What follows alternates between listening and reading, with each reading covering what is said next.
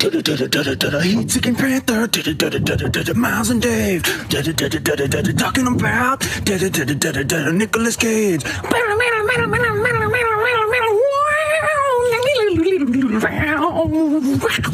Hey, Dave. The only criminal he can't catch is himself. Oh yeah. I don't think, I mean, I've obviously realized it before, but I don't think it's never really, I've never considered the fact that that video is in Italian. It is. And they count down to the roar. 3, 2, 1. Oh boy. Bad Lieutenant. Yeah, We're here. We're here, man. We made it. This was like a milestone, I think. I feel like we've spent like 6 months building up to this. Mm-hmm. Yeah, making our way through like the Nexts and the Bangkok Dangerouses. And the fucking, what's the Ghost Rider? Ghost Rider. Bad Lieutenant.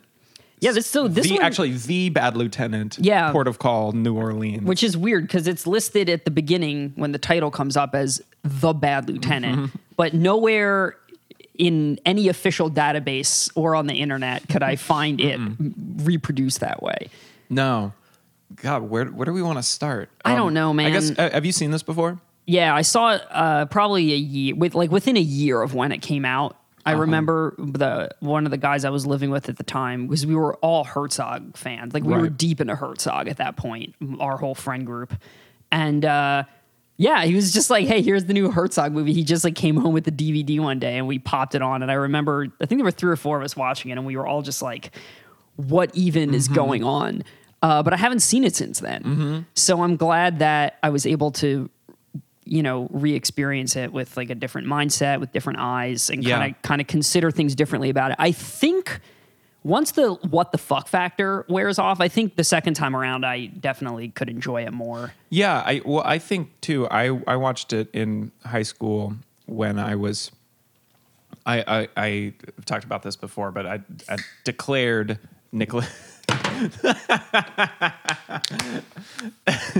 I feel like it's important to be honest about what's going on while we're recording this. I was a declared Nicolas Cage fan, and this was like kind of, the beginnings of Nicolas Cage as like a meme before memes were even like a mainstream thing. Like people were talking, The Wicker Man had come out, and so this was like, I remember there was the buzz of, that he was gonna, and I was also, into film at that point. So I forget what Herzog I'd seen, probably just like Grizzly Man and something, enough to know that he made a bunch of weird shit. It was like a big event, and definitely I remember being like, wow, there's some really good, like, some Nicolas Cage living up to the like caricature.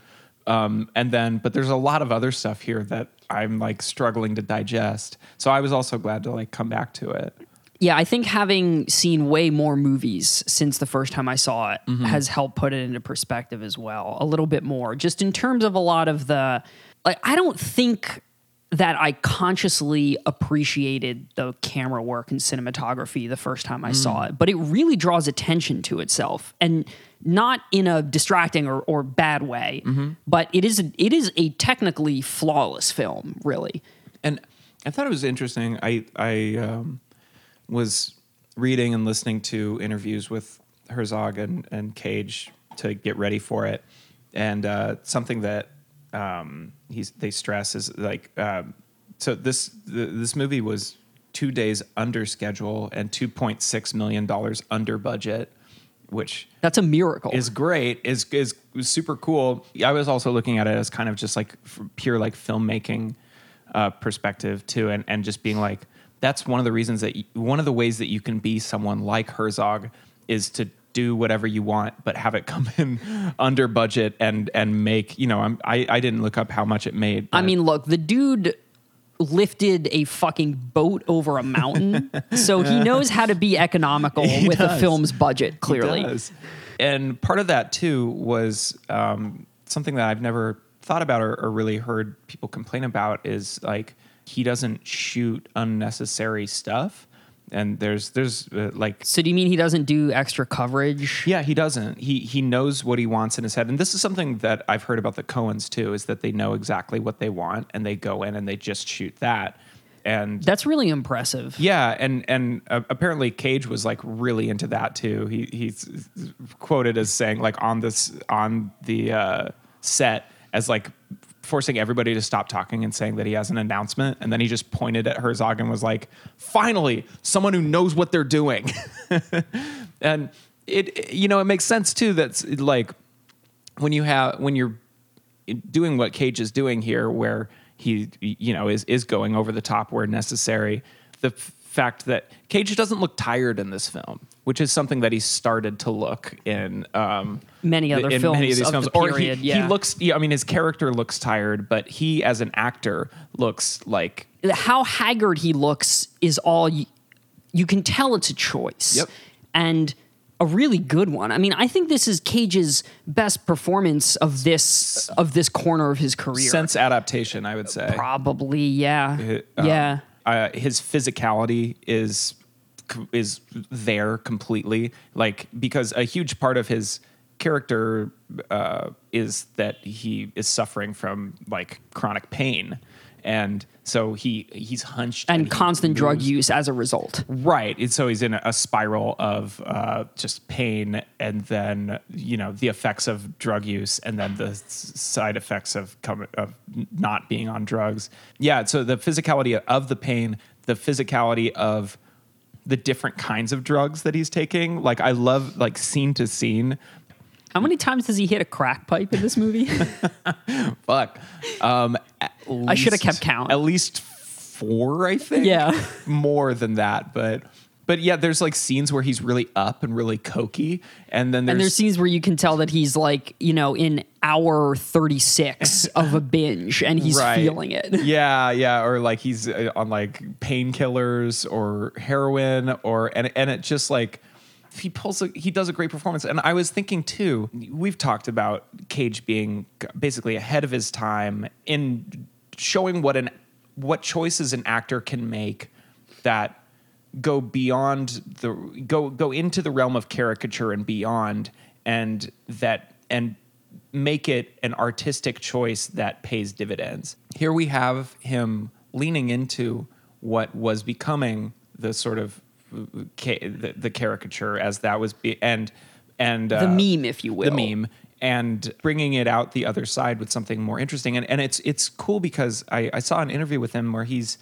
saying, he was like, well, I knew that it was Bad Lieutenant, and so a big part of that was I was going to have to be doing bad things, and people were going to enjoy watching me do bad things. And the way he talks about responsibility, where he said that he felt that the responsibility that he can bring to that is to just unglamorize it completely, and to show, just to make it grotesque. I mean, it worked. And that, I think that is in saying like beyond, like in saying that I watched it as a teenager ready for like a Nicolas Cage freak out, and I got more than that, and I didn't know what to do with it. I think that's part of it, is that like, because the freakouts are there, and they're great. they're great. I mean, I think I can pick like 3 scenes at least off the top of my head that are iconic. Like some of the best, not just like, meme-worthy freakouts, but just like great Cage acting. But then there's so much other work, and the way that, And the thing is, there's other stuff going on in the film besides Cage. So Yes. if you want to focus on other stuff, there is enough to get deeply involved in. And I mean, I think that from the acting to the script to the camera work to the production design to a lot of the themes being explored, I mean, this movie really is like everything came together. Yeah. In a perfect way on this film. It did. I agree.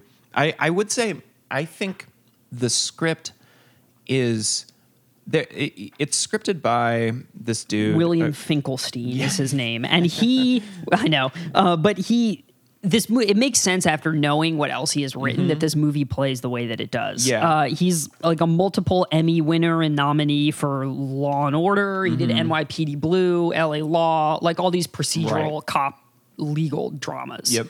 Yeah, he's working on The Good Fight now. And this is, I think, one of his only movies. Maybe his only one.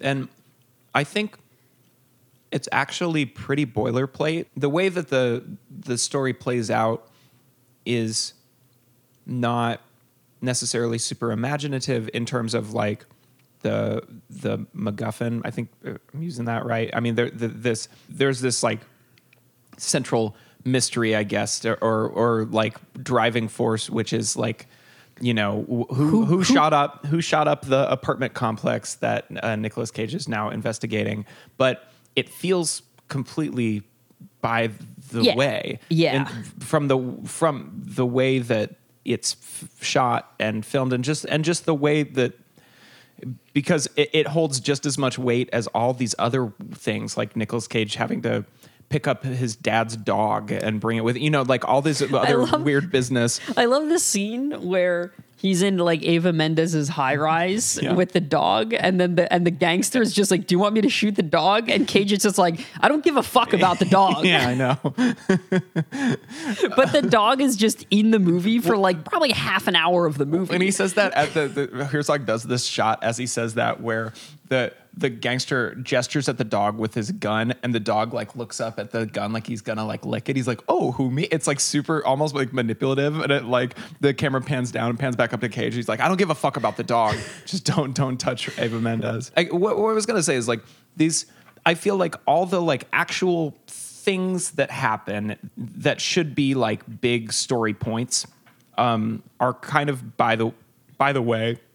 And all the, like, it's populated by a bunch of characters, but they're all, I would say, pretty underdeveloped. In, like you were saying about it coming together, like, but both of those things end up adding to the sense that it's just this kind of like junky fever dream. It like feels surreal. It feels like completely surreal. Like in the same way, it has a lot of the same energy as like Fear and Loathing. Yeah. You know, I mean, it's not quite as bonkers as that. Like, but Cage's, I mean, there are like hallucinations happening, and you can't always really tell like if Cage's experience, and thus what is being shown to us on screen, is the reality of the situation. Yeah, but I think the real druggy thing that we're both referring to is the pacing of it. It's just, it's paced.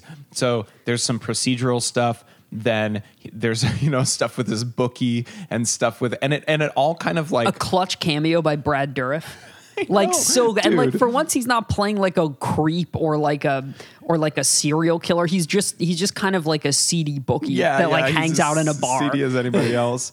I mean, but the ponytail that he has. God, and so his good. wardrobe too. It's great. Just to shout out to the cast. I mean, there's Ava Mendes is back after playing the love interest in Ghost Rider. Her and Cage, weirdly enough, have good chemistry. They together, do, which Cage doesn't have with a lot of other female co-stars. It's weird chemistry, but it works. But it works somehow. Yeah. She kind of meets him on his level, and not in an odd, like not in the way that she's acting. Like she doesn't go to Cage's level in her acting, No. but she accepts and reciprocates. Yes. The kinds of choices that he gives her in a really subtle way that like a lot of other of his like leading ladies don't really do. No, exactly. She's not thrown off by him at all. I mean, her role I think is also kind of underdeveloped in this, but it adds that she's just like this, you know, his loving support. And I appreciate that it's like, you know, you have the crooked cop and his prostitute girlfriend, but their relationship is like nice and normal, and like for all the other things that he does wrong, like Cage supports her and is like good to her. Well, and it's like weirdly progressive in a way that she's not painted as some, you know, like a lot of like prostitutes or sex workers in movies have to be, you know, like rescued, or there's some like extremely problematic situation with their life that like force them into this, but she's just kind of like doing her job. And then she goes home to Cage at the end of the day, and they're just like a loving couple together. I mean, there are other characters who stigmatize her, but he doesn't in any way. And I mean, also like a big part of their relationship is obviously drug use, but she gets clean and it's fine. Yeah, she goes to like the AA or the 12-step or whatever, and she's just like, yeah, okay. Right. And then Cage is just kind of like left there with the crack pipe in his hand, being like, what, so that's it? You're done? That I think like leads to a bigger sort of discussion, which is like this film for all the things about it that are boilerplate about the sort of like just as a noir, like it does not have it's not sermonizing or even necessarily moral. Like it doesn't. I mean, arguably a lot of the main characters are pretty bad people. Yes. Well, so Herzog and Cage have this Oh, is such. Well, I'm sorry. Before we move on, we kind of got sidetracked. We were going through the cast. Oh yeah, but Michael Shannon, a clutch Michael Shannon cameo. He's like really good in that, like 5 minutes of screen time. Yeah, and then of course for some reason Val Kilmer's in there. Oh my god, yeah, we should talk some more about Val. But Shea Wigham, from Boardwalk Empire and Homecoming, is the funniest I've ever seen him. Whoa, he's so good. Fucking Jennifer Coolidge. Yeah. Oh my god. Exhibit. Alvin Fielder, you mean? Yes. Excuse me. I never knew that was Exhibit's real name. Honestly, he looks kind of like an Alvin in this movie. Like for what a good like gangster rapper he is, he's kind of unconvincing as extremely unconvincing. He looks like a nice boy. You know, he's really clean cut. He's wearing like really nice suits, you know, and he's a genuinely charismatic, friendly person. Yeah. You know what I mean? Yes. Herzog. I watched this interview where he's talking about film noir as a response to insecurity. And he talks about the Great Depression leading into like Raymond Chandler novels. And so that's, you know, post Katrina New Orleans makes sense to him as a place to set a noir. He has this phrase that both he and Cage use to describe kind of what the film, I don't know if it's really what the film is about, but a central theme of it is he calls it the bliss of evil, which I think is a really beautiful Herzogian kind of turn of phrase. He also talks about what he would say to Cage in the scenes where you're supposed to be experiencing the bliss of evil, I think, is he would say, it's time to turn the hog loose. Which man, it would be so much fun to get directed by Herzog, I think. Just getting like quasi esoteric direction and trying to characterize it. Turn the hog loose. And that's it, man. That's both of those phrases just purely fit. And I think it's interesting because you don't really see a lot of movies, even, 14 years later, that have used post-Katrina New Orleans specifically as a setting. As a setting for noir. Yeah. And I know. I was trying to think of other cities. Because it's almost beside the point. Yeah. Like it is relevant eventually. I think you realize why it's relevant that it's in New Orleans, but at first it's kind of just a setting. And it's not even really about the city, I don't think. No, it's not. And it's certainly not about the hurricane or like anything people specifically experienced during it. No, but something that's interesting in talking about, I don't know, I do want to talk about this movie's view on morality or moral stance, if it has one. The corruption, the fact that the cops are corrupt seems to just be a given. There's no tension about if Nicolas Cage is going to get in trouble for it. Right. You know, the people who are getting harassed by the cops just accept it. They're not going to, what can they do? And the other cops, even the ones who seem kind of like Michael Shannon or something, they're just kind of like, as long as it just don't mess up my day. Basically. Yeah, because Michael Shannon's character isn't. The only reason he tells him he has to stop is because they installed security cameras. Right. Which also then later on in the movie is one of my favorite scenes of when you see Cage trying to rehearse how he can like get around the corner with the evidence without getting in the line of sight. Yeah, and And he's like, "See, the scale's broken. The scale's broken." know. When they come in with the drugs, he's like, "I'll get you the slip later." And I he just know. like shoves him out the door. and those cops too, they seem kind of like peeved, but also they're like when he hands it back to them, like clearly like with less heroin in it, they're like, well, it's still enough for a felony. Yeah, It's just like- because it's just paperwork to Yeah. them. You know? I mean, would you say this movie has a moral stance? No. Or it's No. not like amoral, and it's not a celebration of amorality, I don't think. But is it? No, it's not. It's not. But I think what it does well that a lot of like moralizing films don't is it has a point of view. But it allows you to come to it by watching the ripple effect of consequences that people's bad behavior has on other people, their loved ones, the community, their place of work. I think you're right. I mean, Cage, for all intents and purposes, gets away with everything at the end, and we're led to believe that he'll just continue to be a shitty, corrupt cop forever. Right. And, and there are people like that in the world. And it doesn't tell you that he's bad. Right. But I think from learning, that he plants evidence, that he pits gangsters against each other so that they can just kill each other off and then his problems are solved. He only seems to really be interested in figuring out who shot up the apartment building for the sake of basically using it against the people that did it, like extorting them almost. Yeah, it's kind of unclear because there's that part. Oh, and then also when he pulls over the college football Yeah. player and he tells him he has to throw the game so that Cage makes all of his money back. Yeah, on a bullshit like marijuana charge. Yeah. And again, like if I'm gonna like ascribe like a political view or stance to that stuff feels really forward thinking that you see a cop using these like bullshit war on drugs like charges just to Just to make a couple grand back in gambling money. risk ruining this guy's like life and career because he's a fuck up. But there's that scene like near the end where with Cage and Exhibit's like, what about the murders? And don't you give a fuck about them? And Cage is like, look at me, look at you, I never did.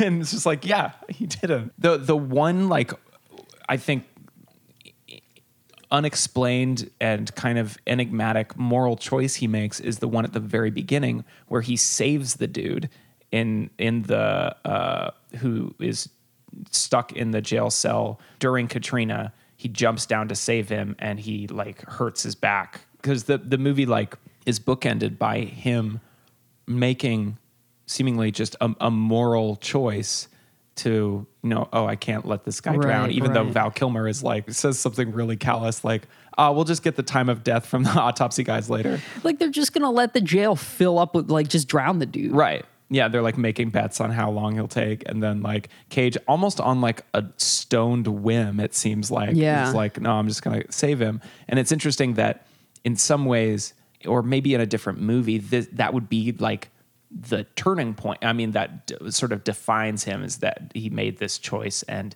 now he's stuck with the pain, the physical pain from making this one moral choice. But the movie doesn't really like come out heavy-handed with that. And also, I mean, it's pretty apparent that he was a bad person before that anyway. Just a shitty Like it didn't start his slide into being a bad lieutenant. Sorry.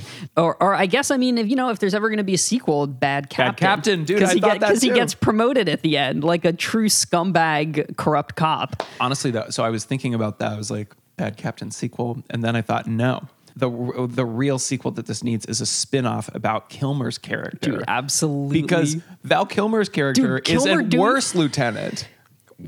Worse lieutenant. Also, I want to see this Val Kilmer doing his best Don Johnson for like a whole movie. Like he Yeah. basically is playing a fat Don Johnson. It's true.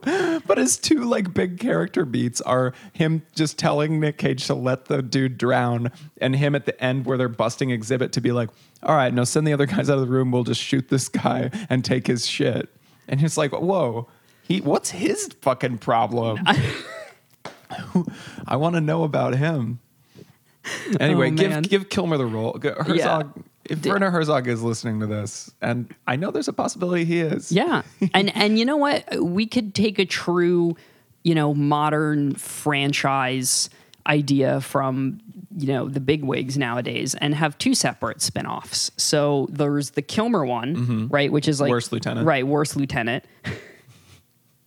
And then there's also a seemingly endless series of bad lieutenants you can make of like bad lieutenants in different cities. You're talking about the like Bad Lieutenant expanded universe? Yeah. So, so each one doesn't need to be connected. Sure. Because the first two aren't, but there are some things they have in common. It's a shitty, corrupt, bad lieutenant who's a drug addict. Yeah. And just a bad lieutenant. Just a bad lieutenant. We've had Keitel. We've had Cage. Yeah. Let's give Kilmer some room to shine, and then, God, I mean, there's all kinds of actors I'd like seriously, to see. like I actually wouldn't mind a Bad Lieutenant expanded universe. No, I really wouldn't. Let's see, and I think that if you get good directors, on the caliber of Herzog, I mean, the possibilities are endless. Really, there's a lot of ports of call. Yeah, it's very, very many. There's a.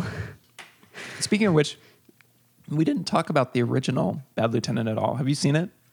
So I watched it about, I don't know, a couple nights before I watched this one because I had never seen it in full before. Yeah. I had seen the infamous scenes, like the one of him shooting up, the one of like the crucified church. Jesus in the church. I'd seen, the highlights, but I'd never seen the whole thing.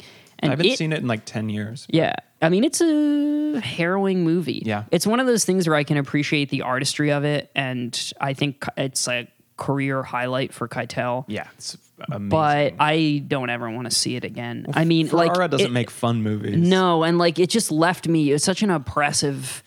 It's just such an oppressive film. The whole tone of it. Like at the end, I felt like shit for the rest of the night. I was like, I just watched like someone in the depths of human misery, like live out all of their worst fantasies for 2 hours. It's very Catholic. It's all just like Catholic, which I can jive with. Sure. I'm Italian Catholic. Like sure. I get the Catholic guilt. I get it, but.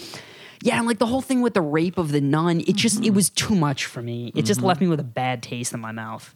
That film, as I remember, is much more driven by him figuring out that case, right? Whereas this he's actually one, tortured by it. He's tortured by it, and it's about his faith and stuff. And Herzog famously had not seen the original Bad Lieutenant or heard of Abel Ferrara, which is even funnier. When this movie came out, Abel Ferrara, one of his exact quotes was, "I wish these people being, I'm assuming the people that made Bad Lieutenant Port of Call New Orleans, I wish these people would die in hell.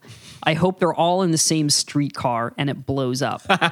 And then Herzog, as a response, just in the biggest flex ever, just goes, "I've never seen a film by him. I have no idea who he is." So good. Well, which, like, why would you? I mean, I understand that directors are close to their work, but like, why would you get that mad about this movie? I think that's the kind of dude that Abel Ferrara is.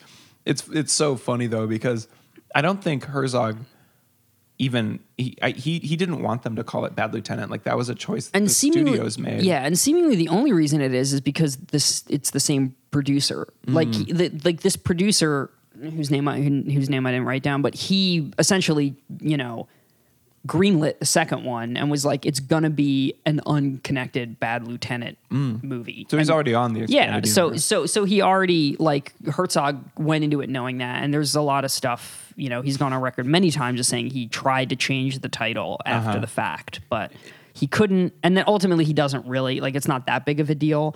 I think he said something to the effect of, well, it's just a title. It's not that big of a deal, but he did want to get it away from having the baggage of the first one, especially since it's completely unrelated in all respects. Yeah.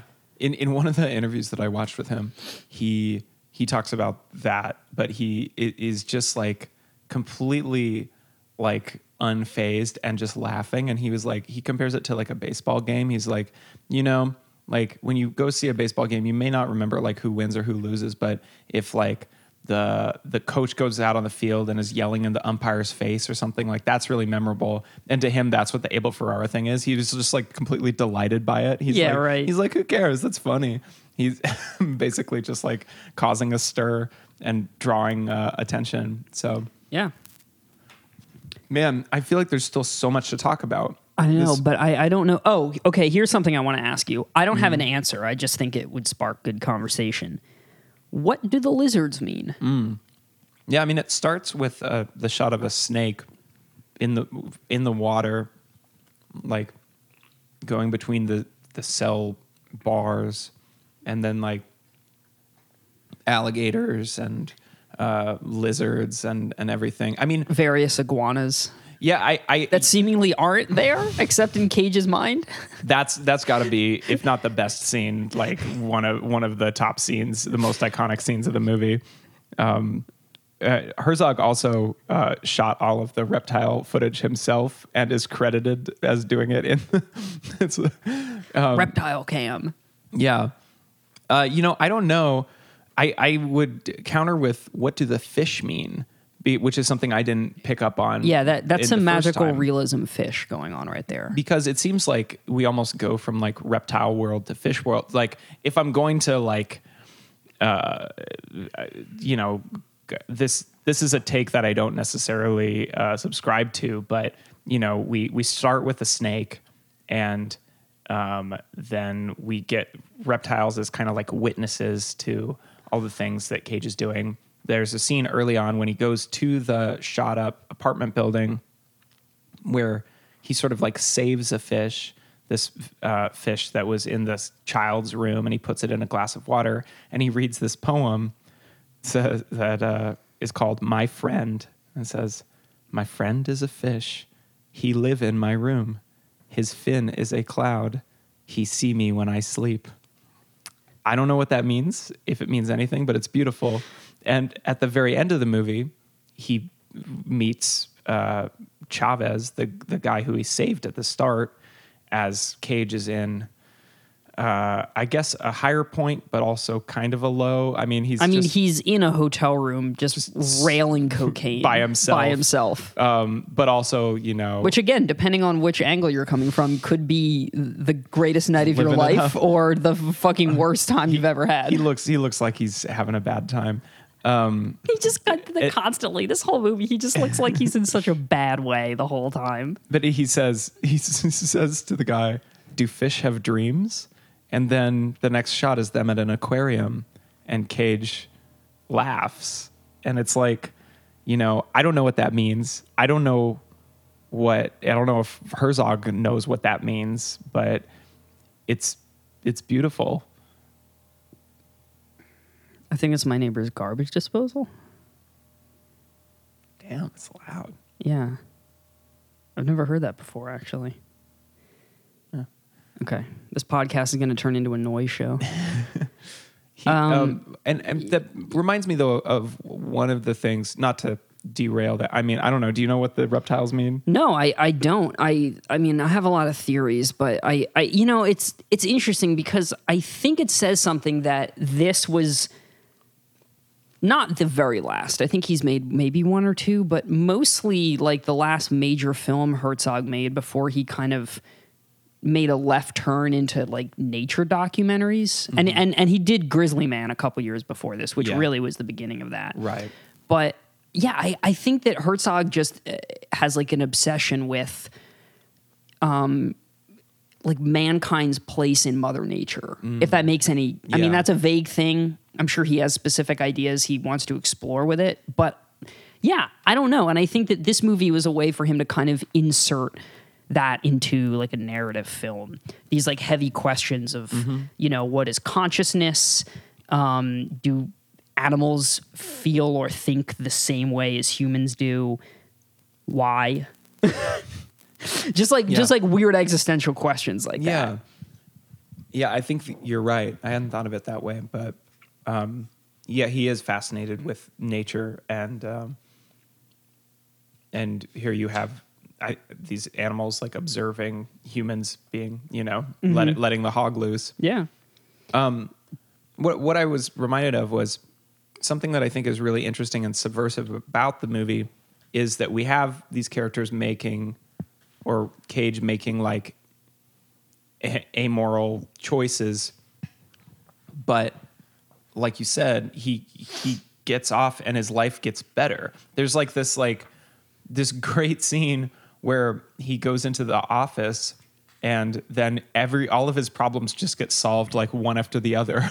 Like Brad Dourif comes in, he's like, you didn't see the end of the game, did you? You made $10,000. And like, and then Shea Wiggum comes in and he's like, never mind. Like all is forgiven. We're not going to go after you anymore. And like, and then his lucky crack pipe was found at the scene where he tipped the guy off, and Exhibit's going to jail. And, and then he gets promoted to captain. Eva Mendes is pregnant. It's like all just like, and there's something so great about a movie that he sort of shows somebody just being depraved and using their privilege to get away with it. Well, and then he succeeds more. And that really does feel, there is no big moral hammer narrative deus ex machina that comes down and hurts him. It's just like, everything's fine. I mean, if anything, the message is kind of anti-cop, right? Mm-hmm. Definitely. Like, I think Herzog hates cops. Yeah, and we see cops as like bumbling fools and corrupt monsters that are just never not abusing their power. Except Michael Shannon, because he's afraid he might get caught. I would put him in the bumbling fool category. I would for sure. Do you think alligator crossing accidents are that common in Louisiana? Like, do they just happen all the time? Probably, yeah. Okay. That was such a good. The setup of that good. Scene was insane. The camera pans down on the and I love, and he comes up to the cop to try and get the ticket erased, and the guy's acting like an actual cop, and then like Fairuza Balk is just like, oh yeah, I would have told you not to talk to that guy. He's a prick. A clutch Fairuza Balk cameo. I know Fairuza Balk's in this movie. There's so many good people in this movie. In another like just kind of strange scene, like it's just like the scenes, so many of the scenes just don't play out with exactly the narrative beats that you think they would, or I'll say this, they inform, all scenes inform the story, but not all of them advance the plot. Exactly. Does that make sense? Exactly. Yes, it does. And to the point where it's like a 2-hour long movie and you're like, what was the plot really? He was a bad lieutenant. I guess that case got solved. A bunch of people's lives were touched, where it rippled out, like you said. But what have we learned? Where are we? I don't know. But it's not because the movie is vapid or empty, but because it's just like dense and strange. But yeah, like I learned that Cage does a great John Wayne / Clint Eastwood. It's true. I mean, that seems like all the way that he's all hunched over in like the ill-fitting suit, and he's just got the revolver like tucked into the front of him. Magnum. It's like that is not Magnum. That is against all police protocol to carry your weapon like that. Yeah. It's like tucked into his slacks. Yeah, that was not a standard issue gun.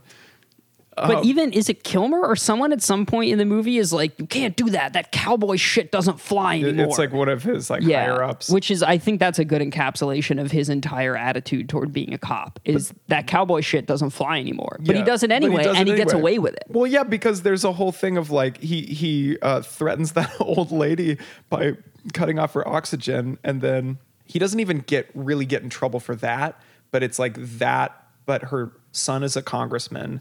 So it's like, okay, you fucked. And then. Right. Again, like you shouldn't have done that because you got caught. Exactly. Like and that, it's, like no one reprimands him for doing it. It's because because they might get sued. Yeah. Right. And then Shea Wiggum is connected to mobsters who have some power. It's just like, oh, you're fucking with, it's not that you are doing the wrong thing. You're just doing it to the wrong people. And then they're like, oh, you're getting on, what do they call it? It's like modified. I forget. Yeah. That it's like, oh, he actually got in trouble, but then he just keeps doing what he was doing before anyway. He has his badge, he has his gun, he's just like fucking people over, and he solves the case. There's like no more talk of it, and he gets awarded a medal.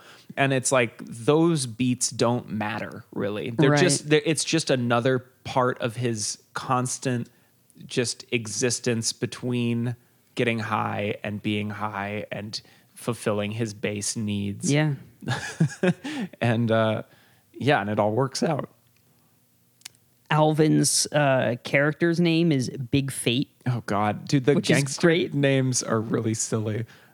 Did you notice how Cage laughed every time he said G? Yeah. His henchmen Yeah. are called Midget and G, which is just like the least creative gangster name you could come up with.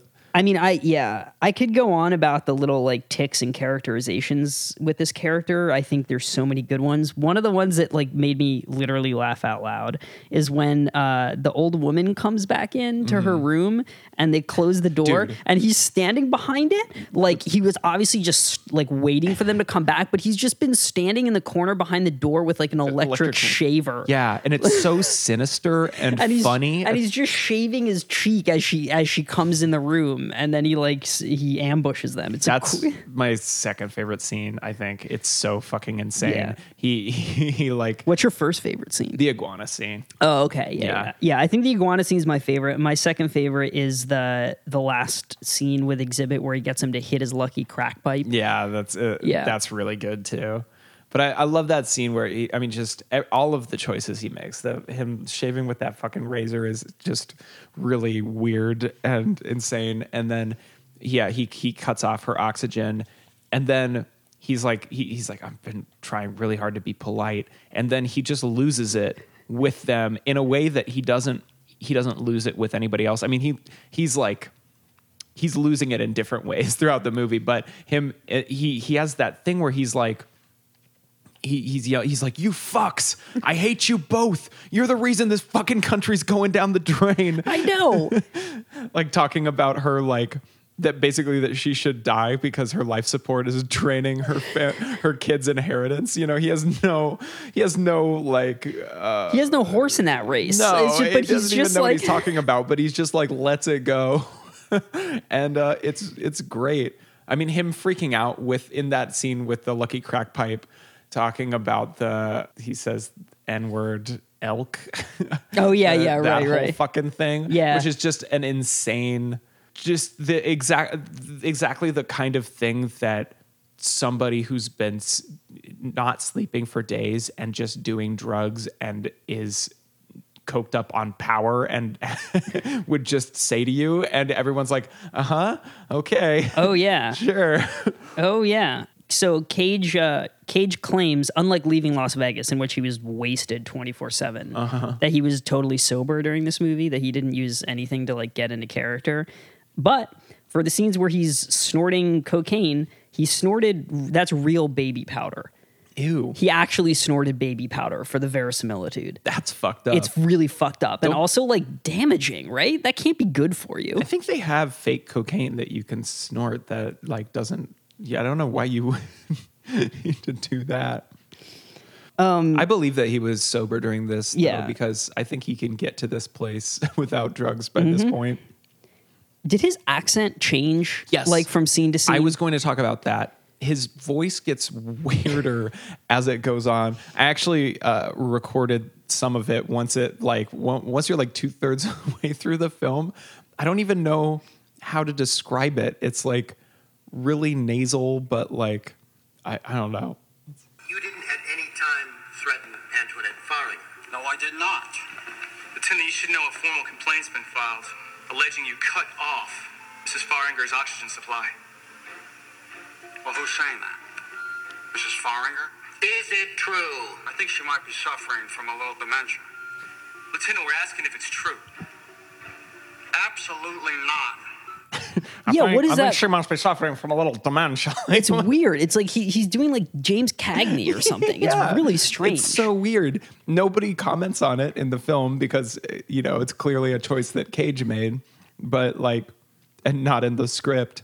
But it's really strange, and it's a strange choice that Herzog clearly saw and encouraged. And like I said, it's not random. Like it's definitely it's in the later scenes. It's thought it has of an as a internal progression. consistency, but it just doesn't. I just don't know. I mean, it's just one of those things that he's just like using a weird accent now for whatever reason. For some reason, that just means something just to him, but it works. Yeah. It helps. Whatever this characterization is. You know, it informs it.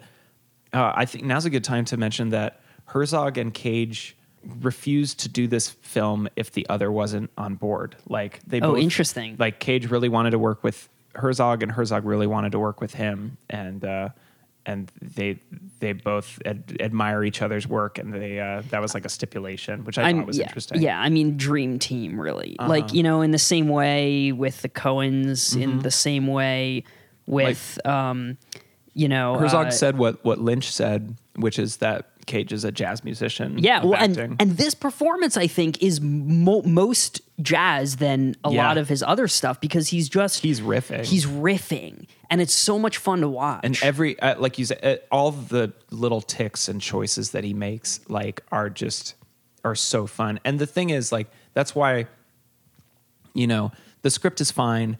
Everything else, like, yeah, like everything comes into place, but the direction and Cage's performance are just both mesmerizing, and they're both like completely in sync with each other. Like, if this movie had nothing else, it would still be great because of those elements. I mean, luckily it has almost everything else going for it too. Though, in talking about the direction, I'm even just thinking of the way the camera moves, like you said, around Cage, and it's very. Yeah, it's just very in sync. It's like a dance, but it's and it makes. I mean, it's just even more beautiful that that Herzog knew exactly what he wanted, and then he could kind of just wind Cage up and let him go. Yeah, and get it, and then everything else is sort of orbiting around those two auteurs. This was a Saturn Films production. It was. I was looking at the Saturn. The list, I was like, what's their like win-loss ratio? And it's a little more losses than wins at this point. I would imagine. But, you know. Someday we'll have to do like a tally of all of them and then decide where each film lands. The club that he stakes out to shake down the young partygoers for drugs and or sexual favors. I would say that's the most harrowing scene. That by the is way. really intense. It's really rough. But the name of the club, which is a nice little touch that I noticed, is called Gators Retreat, which is like, what club in existence would actually be called Gators Retreat? Retreat. Yeah, dude, that scene is fucking rough. It's like where he. That's another, I think, iconic scene, and that one and the one with the oxygen, him cutting off the old lady's oxygen, I think like stand out because it's where it stops being purely like fun kind of watching, and you're like, wow, that's really fucked up. Like extremely, yeah. What does he say? He wants to hit the pipe. He goes, "Where's the rock at? Who's got the kibble?"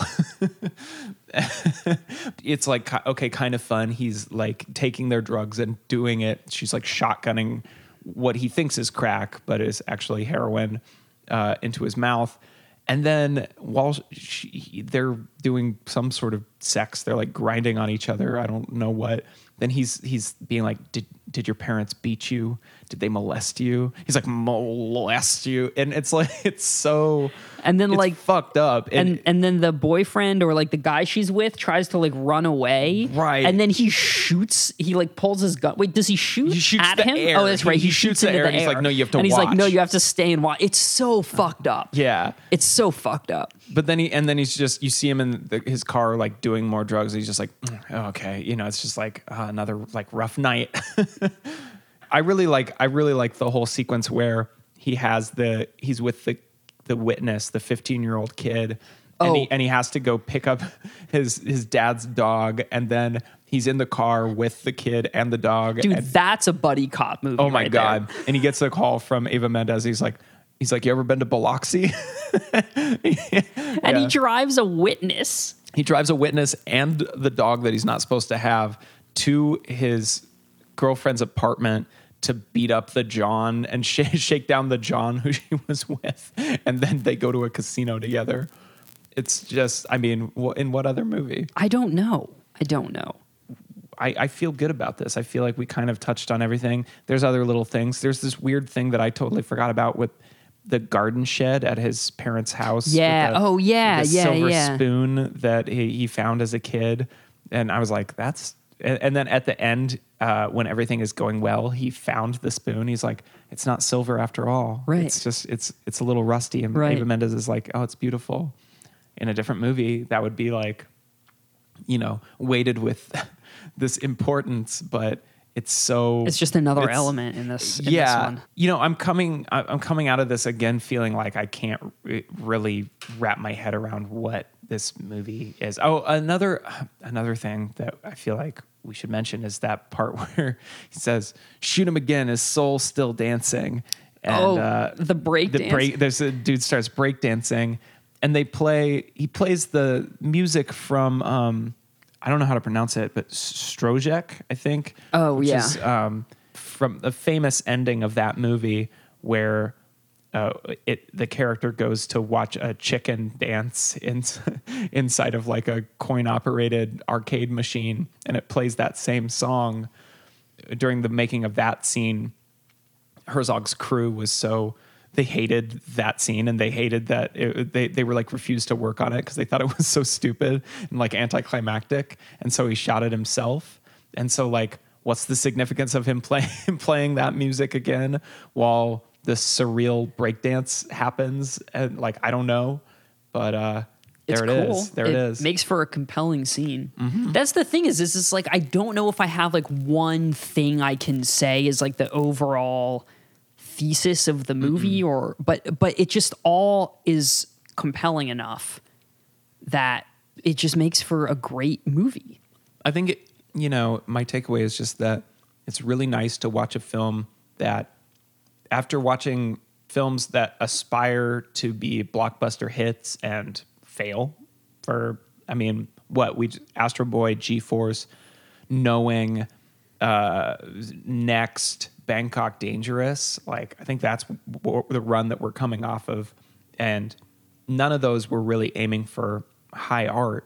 They were all aiming for blockbuster success, and they failed at that, like real bad. Whereas this aims at art, succeeds at being a blockbuster success, at least for its scale, and it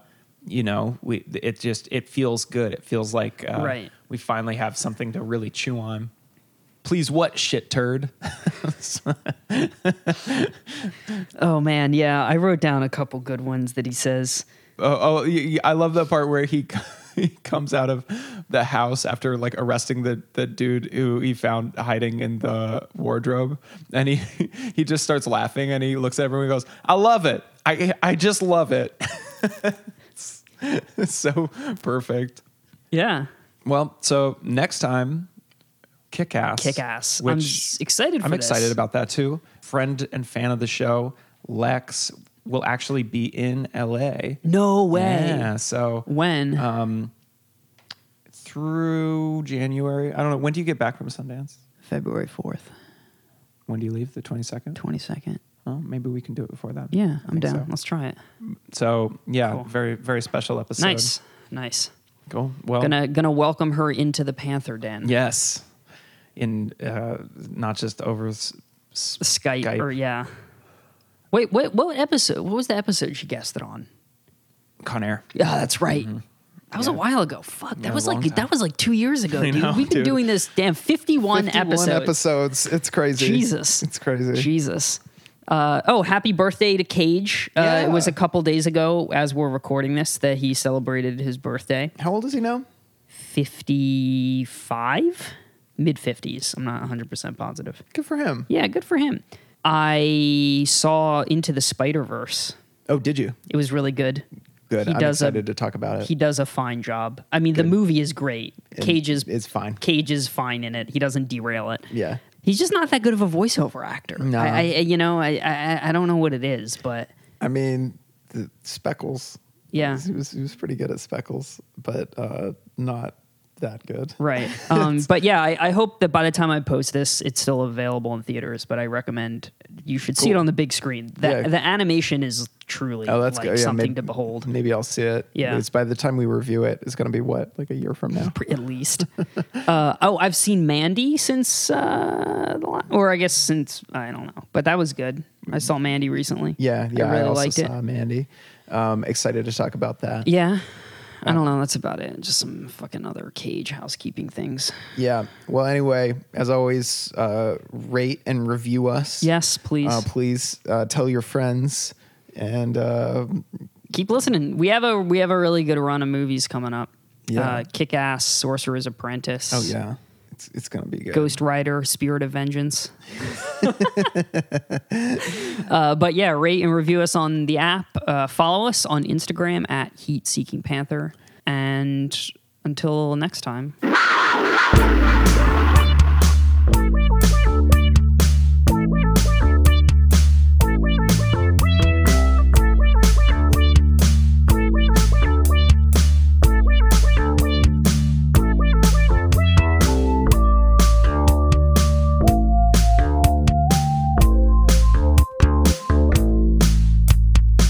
Film noir always is a, and it catches on with audiences. They sense it and they respond. Yeah, and Nicolas Cage is amazing.